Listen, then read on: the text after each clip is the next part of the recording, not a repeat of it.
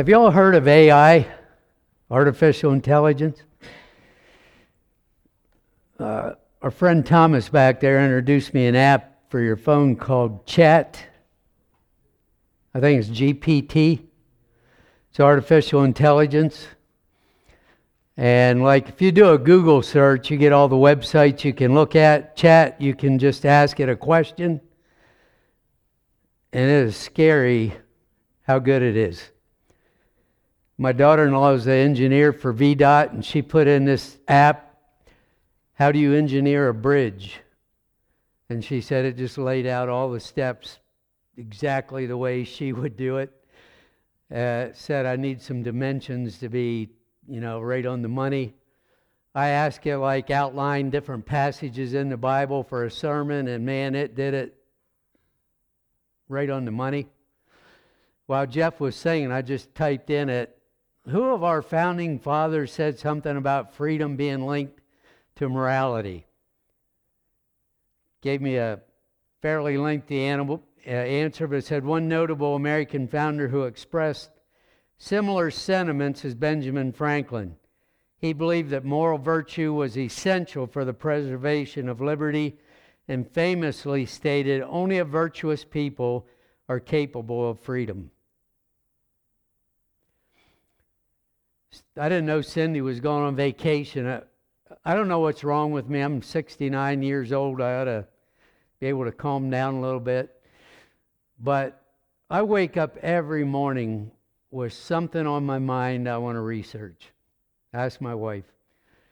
And if you follow me on Facebook, you'll see sometimes lengthy posts of stuff I'm researching. And originally I was going to preach today on cultural wars versus gospel ministry.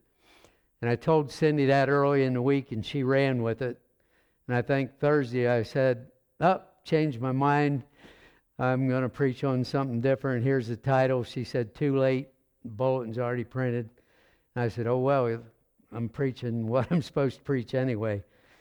So I'm preaching a message I titled Convinced. And I don't really have any lengthy scripture passage because it's kind of a topical message of my own experience. We'll look at some Bible verses as we go. So let me pray, and we're going to just get in the message. Let me see what time it is. Oh, good. I got a lot of time.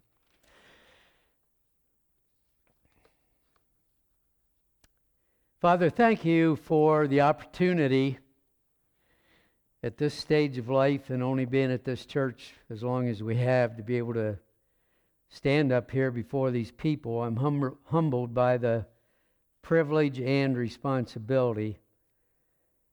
I pray that you'd refresh Todd and Cindy as they're away, and pray that you would use this message. I really expect you to work in somebody's life today. I don't believe anybody's here by accident. And I pray that your Spirit would just dominate the service and do what you want to do. In Christ's name, amen. So at the ripe old age of 25, Gail and I felt like we were being called into the ministry, and we left home and moved to Winston-Salem, North Carolina, to a Bible college, Piedmont Bible College, which now is Carolina University. They've acquired a bunch of other schools that were folding, and now it's a fairly large school, spread out in what they teach. I had a 5-year program called a Bachelor of Theology degree, and it took me 7 years to do it. Because I was already married, had 2 kids, had the third one while we were in school. I worked full-time, went to school, took 12 hours, which was considered full-time. So by the end of my 6th year, I'd studied all the world religions, studied philosophy of religion, studied psychology and counseling, studied the history of Western civilization, studied church history, where in the heck all the denominations came from. And I worked a second shift job where I had a lot of alone time We fabricated industrial steel buildings. So I welded and ran a computerized machine, and nobody bothered me much. And I was back in my little hole for 8 hours, froze in the winter, baked in the summer. We worked in a big steel building. Company was named Varco Pruden. Probably one of the most famous buildings I helped build was a building to house the Goodyear blimp in Pompano Beach, Florida. I actually got the royal tour of that building years later when I told them my story, and I welded beams on that thing. The captain of the blimp gave me a tour of the facility. It was pretty fun. But by my 6th year of education, I went into work one night and I said, Lord, my mind is so scrambled studying all this stuff. In one more year, I'm supposed to be going out and leading other people in some kind of ministry. And honestly, at this point, I'm not even sure what I believe. So if you don't convince me I'm not going into ministry, I'll do something else. I don't know what your relationship with the Lord is like, but mine is, don't ask if you don't want to know. If I ask Him something, if I ask Him to convince me of something, if I ask Him to search my soul, He has never missed the opportunity to take me up on that. If I get on my knees and say, Lord, is there anything in my life that's not pleasing to you? I better hang on, because within the next couple days, He's going to float something up in my mind. I don't understand how He does it. I don't understand how I prepare sermons. It's a mystery. But somehow, through the truth of the Word of God, through the Spirit of God, through everything I've studied in my life, He can go in there and He can just pull to the surface what He wants to show me. So I prayed that prayer. I said, Lord, you're going to have to convince me. I didn't know how He was going to do it. But it wasn't long. It was like the next night or a couple nights later. And by the way, I always use this whiteboard, and I've had complaints that people back there can't even read what I'm writing. And I've worked with the tech team and said, can you zoom in on this and put it up on the screens? And they said, you can watch it on your phone and I zoom in on it, but I can't do it in here.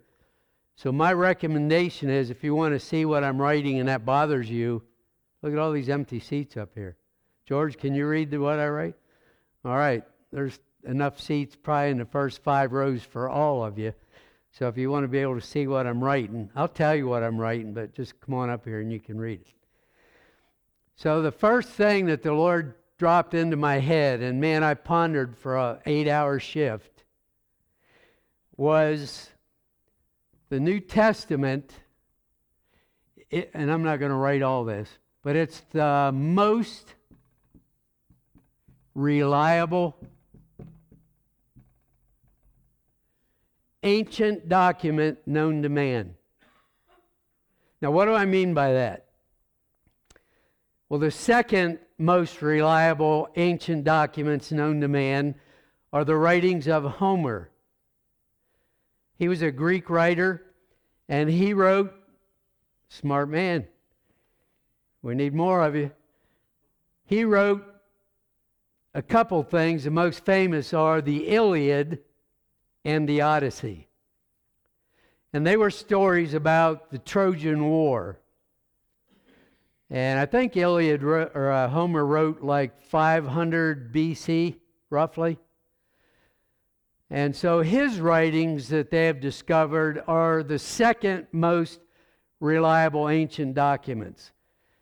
And what that means is they look at the number of manuscripts that support those documents, how much variation there is between documents,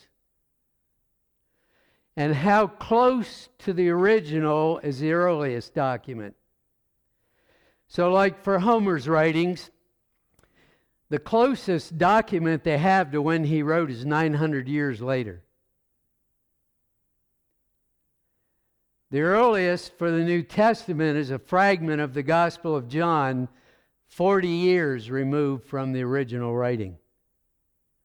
Now, we have no original copies of either the New Testament or Homer's writings.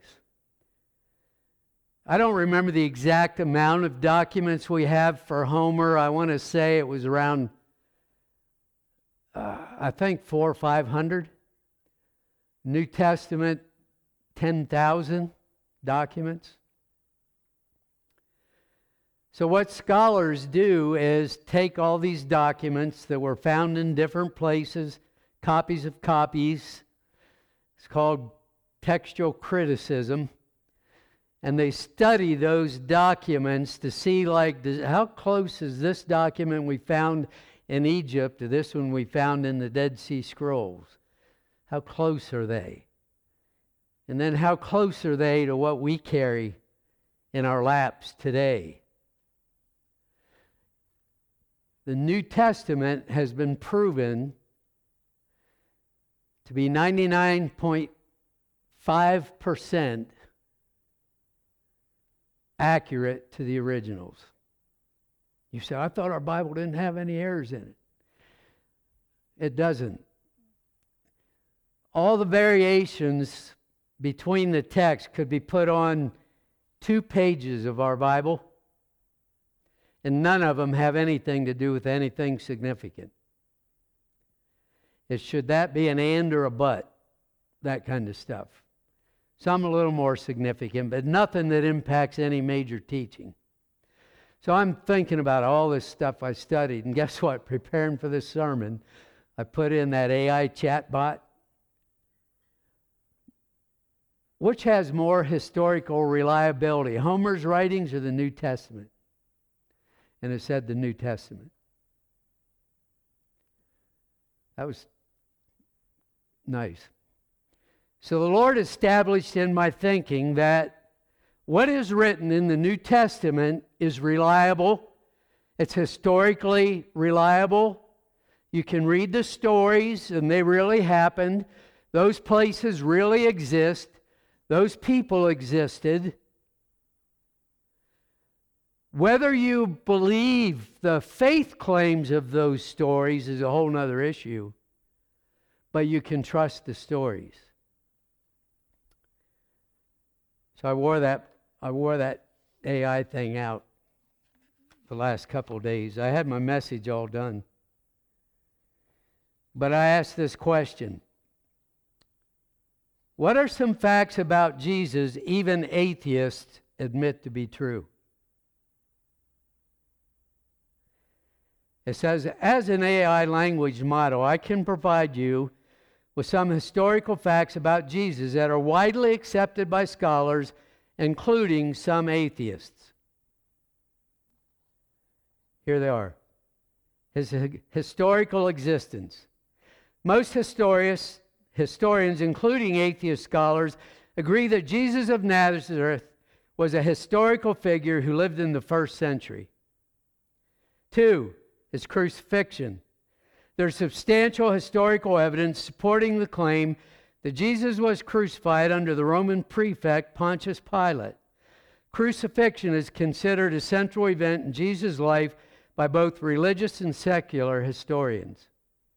3, influence on Christianity. It's widely acknowledged that Jesus, had a significant impact on the development of Christianity, which became later one of the world's major religions. His teachings and life story laid the foundation for the Christian faith. 4, ministry and preaching. Jesus is believed to have been an itinerant preacher who traveled throughout ancient Palestine, delivering ethical and moral teachings, often using parables. Many atheists recognize Jesus as an influential religious and moral teacher, even if they don't attribute divine significance to his teachings. 5th, the baptism by John the Baptist. The baptism of Jesus by John the Baptist is considered a historical event, as it is mentioned in multiple sources, including the New Testament and the writings of Josephus, a Jewish historian. And the last one, his disciples and followers. Jesus had a group of disciples commonly known as the 12 apostles. The existence of these disciples is generally accepted by historians, although specific details about them may be subject to debate. It's not too shabby. So what is believed today, even by atheists, is the New Testament is a historically reliable document. It records real historical events. And just like when Jesus was on earth teaching, it's up to the listener, the reader, taking Grace's story this morning, is I'm going to drink that bottle. I'm going to believe it's true. I'm going to drink a little of it, test it, swish it around my mouth, decide whether I want to swallow it or spit it out. Or for some, you're just going to go, nah.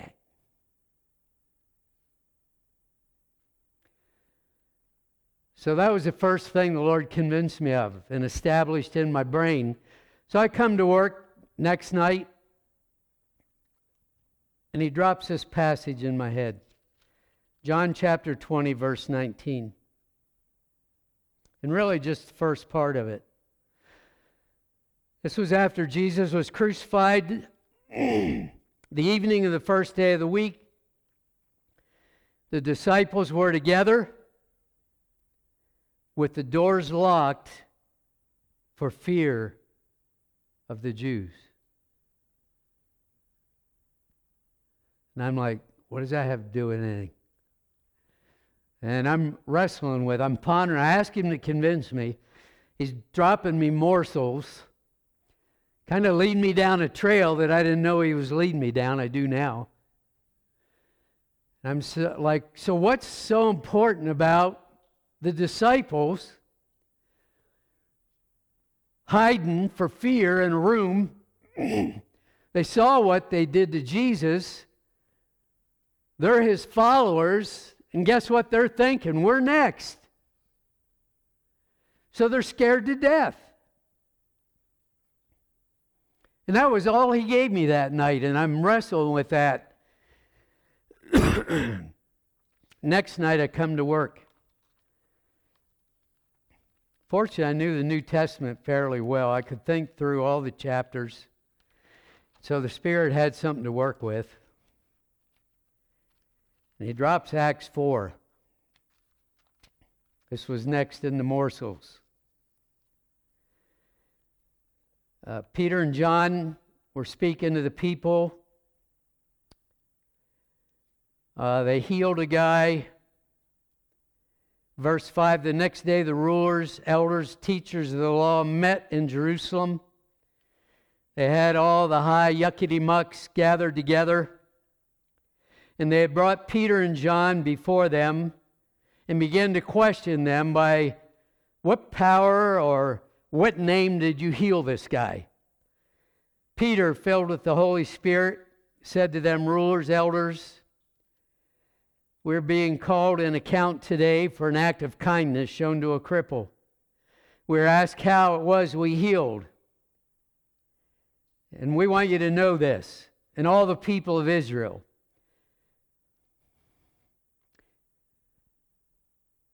It was by the name of Jesus Christ of Nazareth. A real historical figure. Even atheists believe He was a real guy. And Peter says, it was by Him we healed this guy. And you guys crucified Him, but God raised Him from the dead.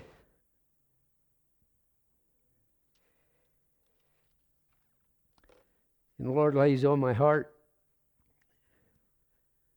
what could have changed these guys who a few days ago were shuddering in terror, locked in a room,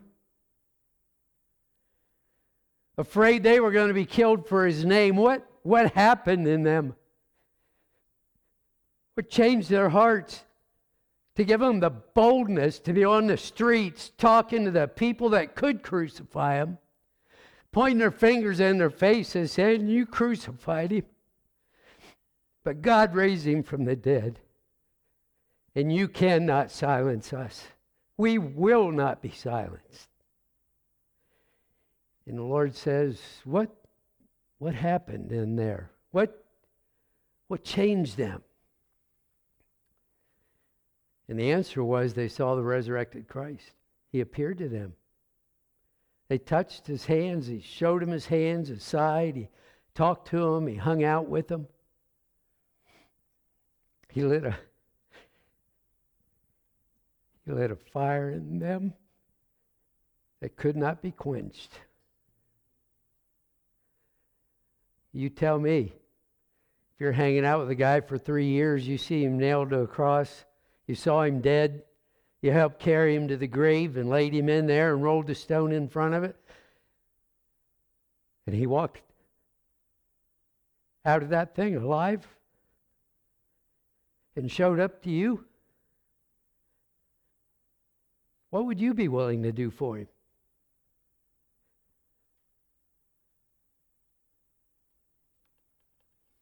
You wouldn't quit telling that come hell or high water.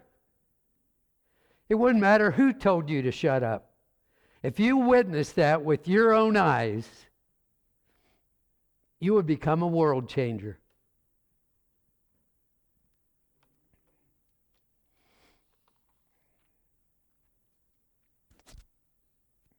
A couple nights later, I come to work, and the words Saul of Tarsus appear in my mind. Do you know Saul of Tarsus? We first see him in the book of Acts, chapter 7. He was a scholar, a Jew.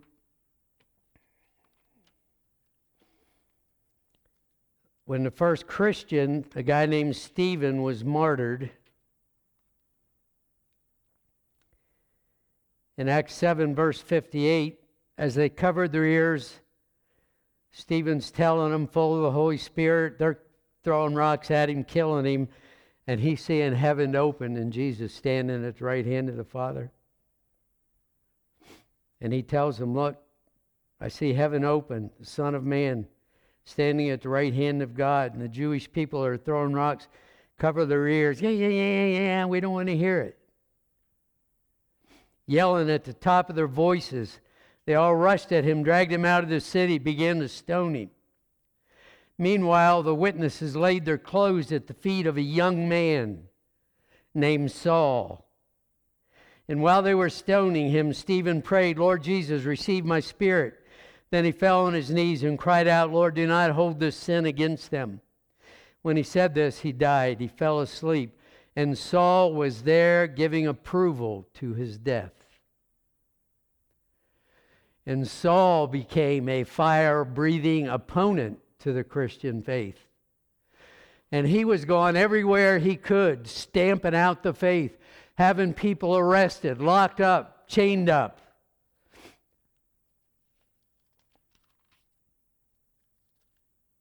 Acts 9, meanwhile, Saul was still breathing out murderous threats against the Lord's disciples. He went to the high priest and asked them for letters to the synagogues in Damascus, so that if he found any there who belonged to the way, that's what Christianity was referred to, whether man or woman, he might take them as prisoners to Jerusalem. He was hell-bent on rubbing out Christianity.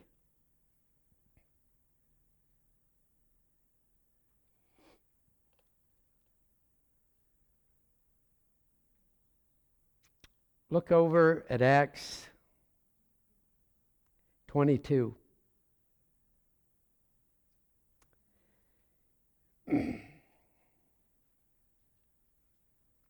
Let's start at 20. The phrase before 20. Saul spent several days with the disciples in Damascus. At once he began to preach in the synagogues that Jesus is the Son of God. All those who heard him were astonished and asked, isn't he the man who raised havoc in Jerusalem among those who called on this name? And hasn't he come here to take them as prisoners to the chief priest? Yet Saul grew more and more powerful and baffled the Jews living in Damascus by proving that Jesus is the Christ.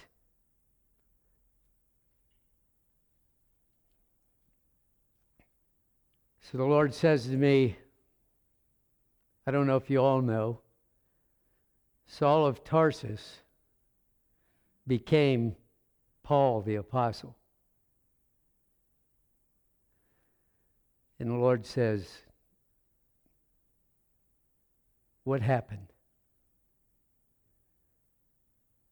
How can you or anybody else explain that change? A historical figure, Saul of Tarsus, who hated Christians, becomes Paul the Apostle, who spread the gospel through the known world, planting churches all over, who wrote tons of letters of the New Testament. Romans, 1st, 2nd Corinthians, Galatians, Ephesians, Philippians, Colossians, letters to Timothy and Titus. What in the heck happened to this guy? Back to chapter 9, when he was on his way to Damascus, says a light from heaven flashed around him. He fell to the ground and heard a voice say to him, Saul, Saul, why do you persecute me? He says, who are you, Lord? Saul asked. And he says,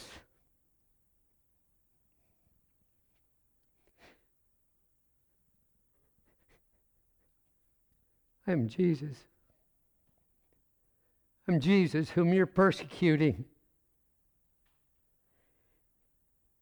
Now get up, dust off your sorry butt. He didn't say that, I added that. He was blinded by this, but he said, get up and go into the city and I'll tell you what you must do. And after being knocked off his horse by a blinding light and hearing the voice of Jesus, he signed up for service. I'll do whatever you ask me to do.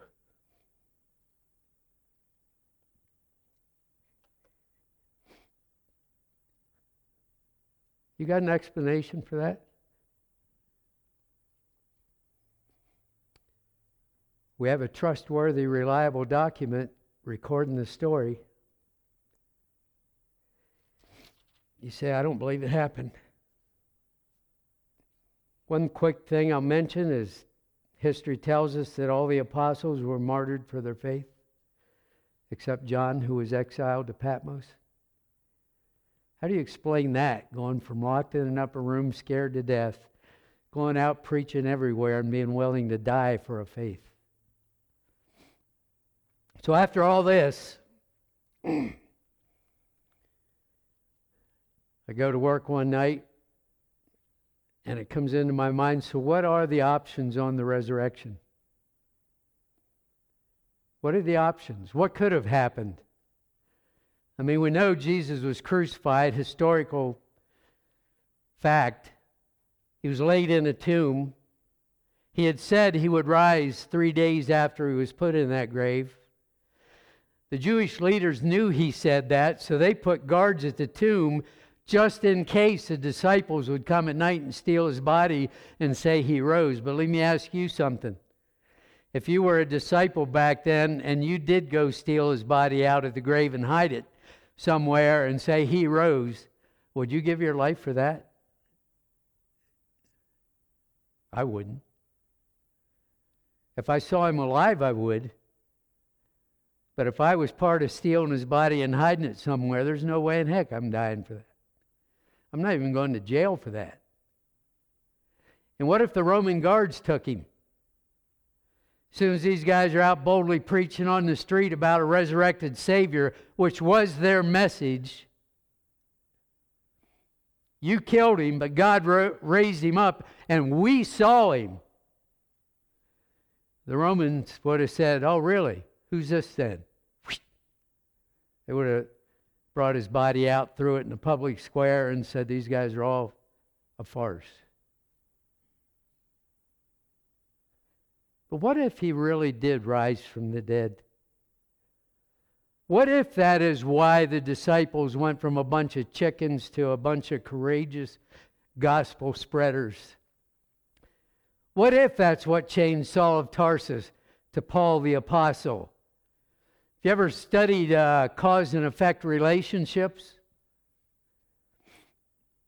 The cause has to be equal to or greater than the effect. I'd say if you go into a grave and walk out 3 days later under your own power, that's a pretty big cause. There ought to be an effect. There ought to be a ripple somewhere that could be seen.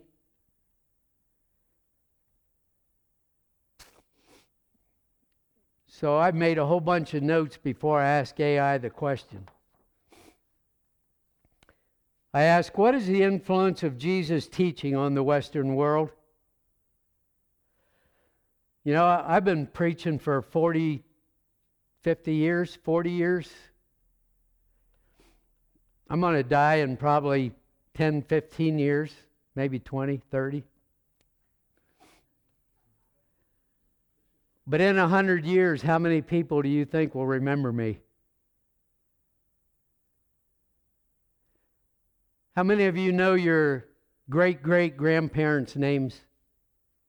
Yeah, I know, Bill, you do. You're the only one. You'd have to study Ancestry.com to know that. But most of us don't know. Nobody lasts like this. Here's what AI said. Here's it. The teachings of Jesus Christ have a profound and lasting influence on the Western world.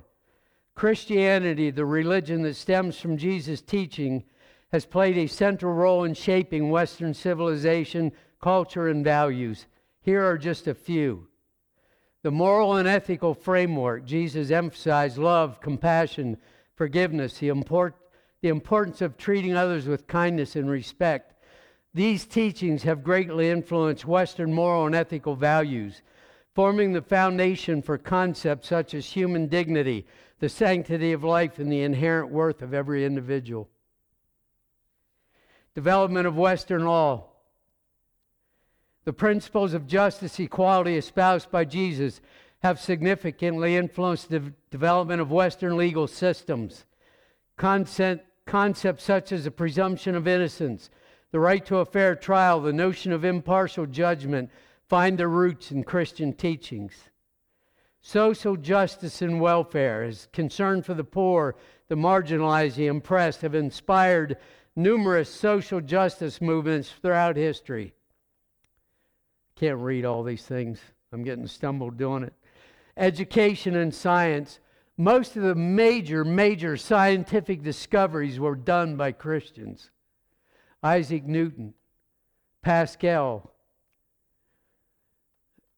how to measure gas. I used every day in my life, and I didn't realize that came from a Christian scientist.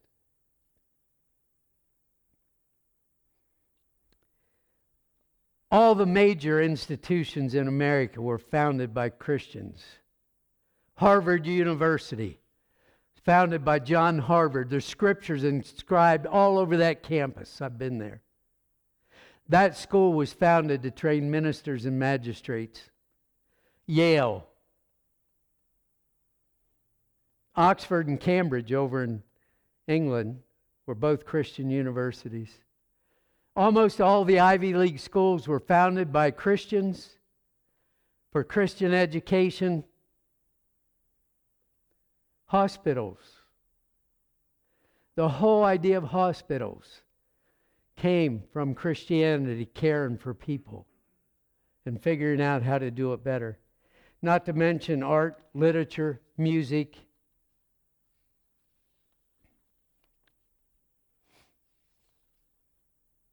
Governance, democracy, the Western calendar. How many of you have time in the known world starting on your birthday? Before Christ, after Christ? When you look around at the influence of Jesus Christ and His teaching, it is mind-boggling. And I've just scratched the surface. You know, McDonald's is pretty big. There's probably not many places you can go in the world and not be a McDonald's. But there's scarcely anywhere you can go in the world, any major city, that doesn't have hundreds of places of worship built for Jesus Christ.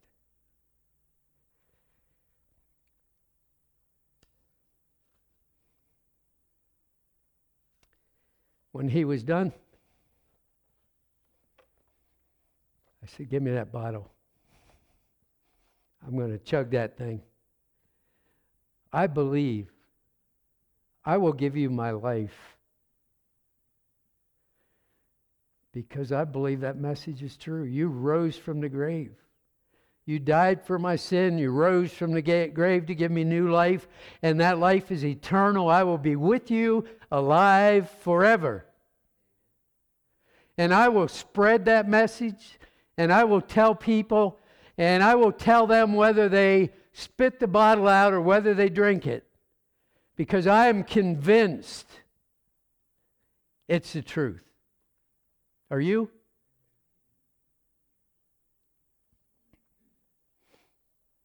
If you believe it's true, there should be evidence in your life. Just like there's evidence his life had a massive impact, there should be a wake behind all of us.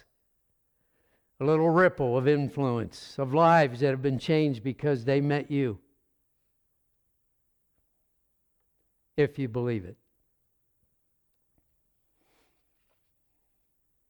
See what else I wrote here. I think I'm done. 12:04, that's a miracle in itself. That's proof Jesus lives right there, baby.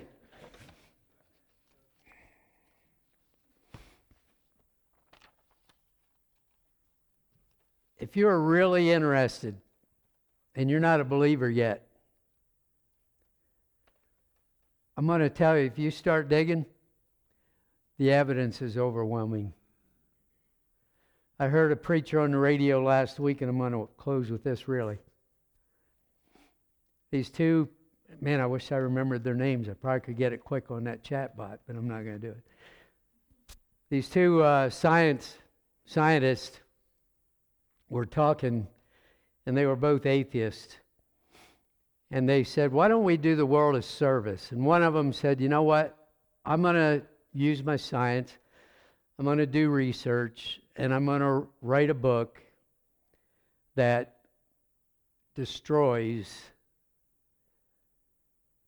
Jesus Christ, his death, and resurrection. I'm going to prove it's not true.